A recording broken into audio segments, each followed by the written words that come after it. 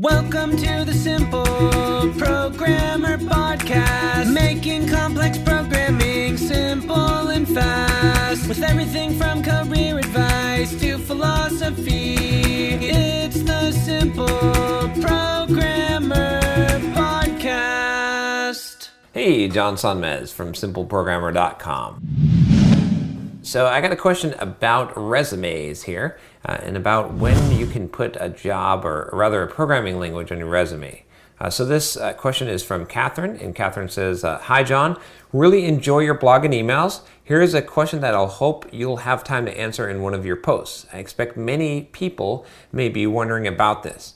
I've started to learn to code and I wonder how much training/experience I need to legitimately put a language on my resume. For example, this winter, I took a 15-week, 3-credit-hour C++ course from our local community college. I got an A in the course. Now I am considering putting C++ as a language I know on my resume. My journey is continuing with self-study in Java, and I plan to write an app and publish on Google Play. Once I do that, I will feel good about putting Java on my resume as a language I know.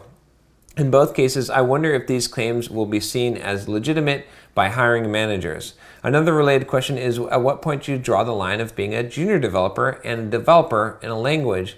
My background is in mechanical engineering, where the pace of change is slower than in software development, so I think I might need to recalibrate. Many thanks for your consideration of these questions.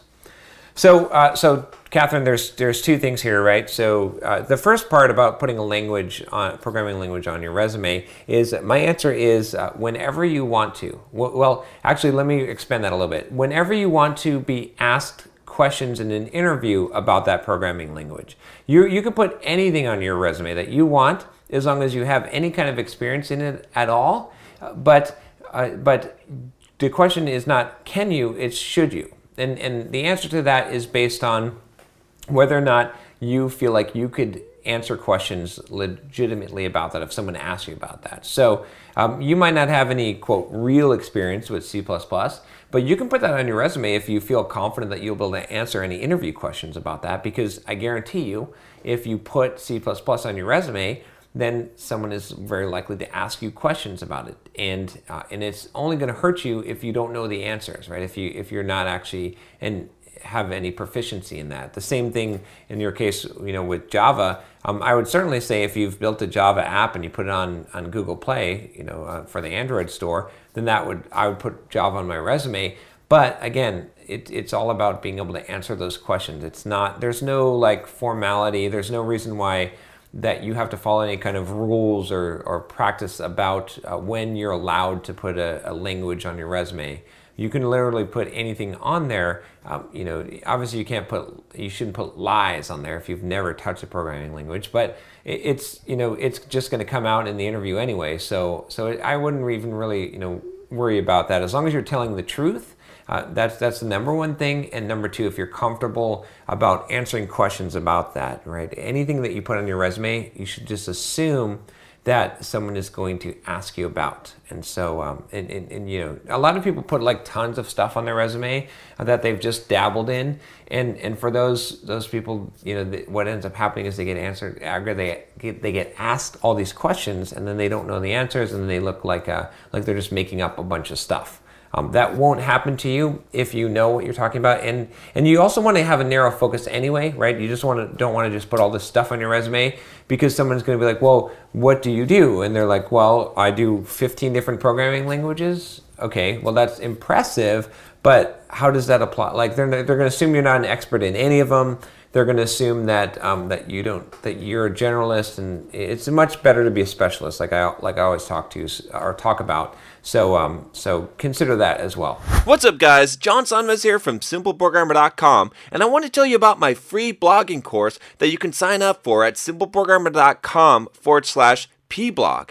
Now, this free blogging course is going to tell you how to create a blog to boost your career. It's something that you definitely don't want to miss. Thousands of developers have already gone through the course, the free course that you're going to get by email, and have learned how to create a blog to boost their career, to make more money, and even to grow their own side business. It's something that every single developer should do, especially if you're a web developer. You should have your own blog. I'm going to show you exactly how to do it, how to be successful, how to get traffic, everything that you need to know about creating a blog and even making money from it. Just go to simpleprogrammer.com/pblog to sign up now. Once again, it's simpleprogrammer.com/pblog.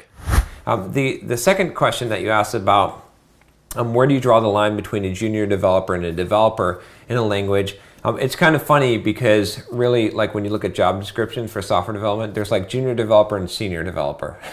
I don't know if there is developer, right? It's all kind of like meaningless, right? Like I would never even really apply for junior developer. I would just call myself developer, or maybe you can't use senior. Maybe I would just call myself software developer, programmer, software engineer, whatever you want, and not even worry. Like no one really needs to start at the junior level.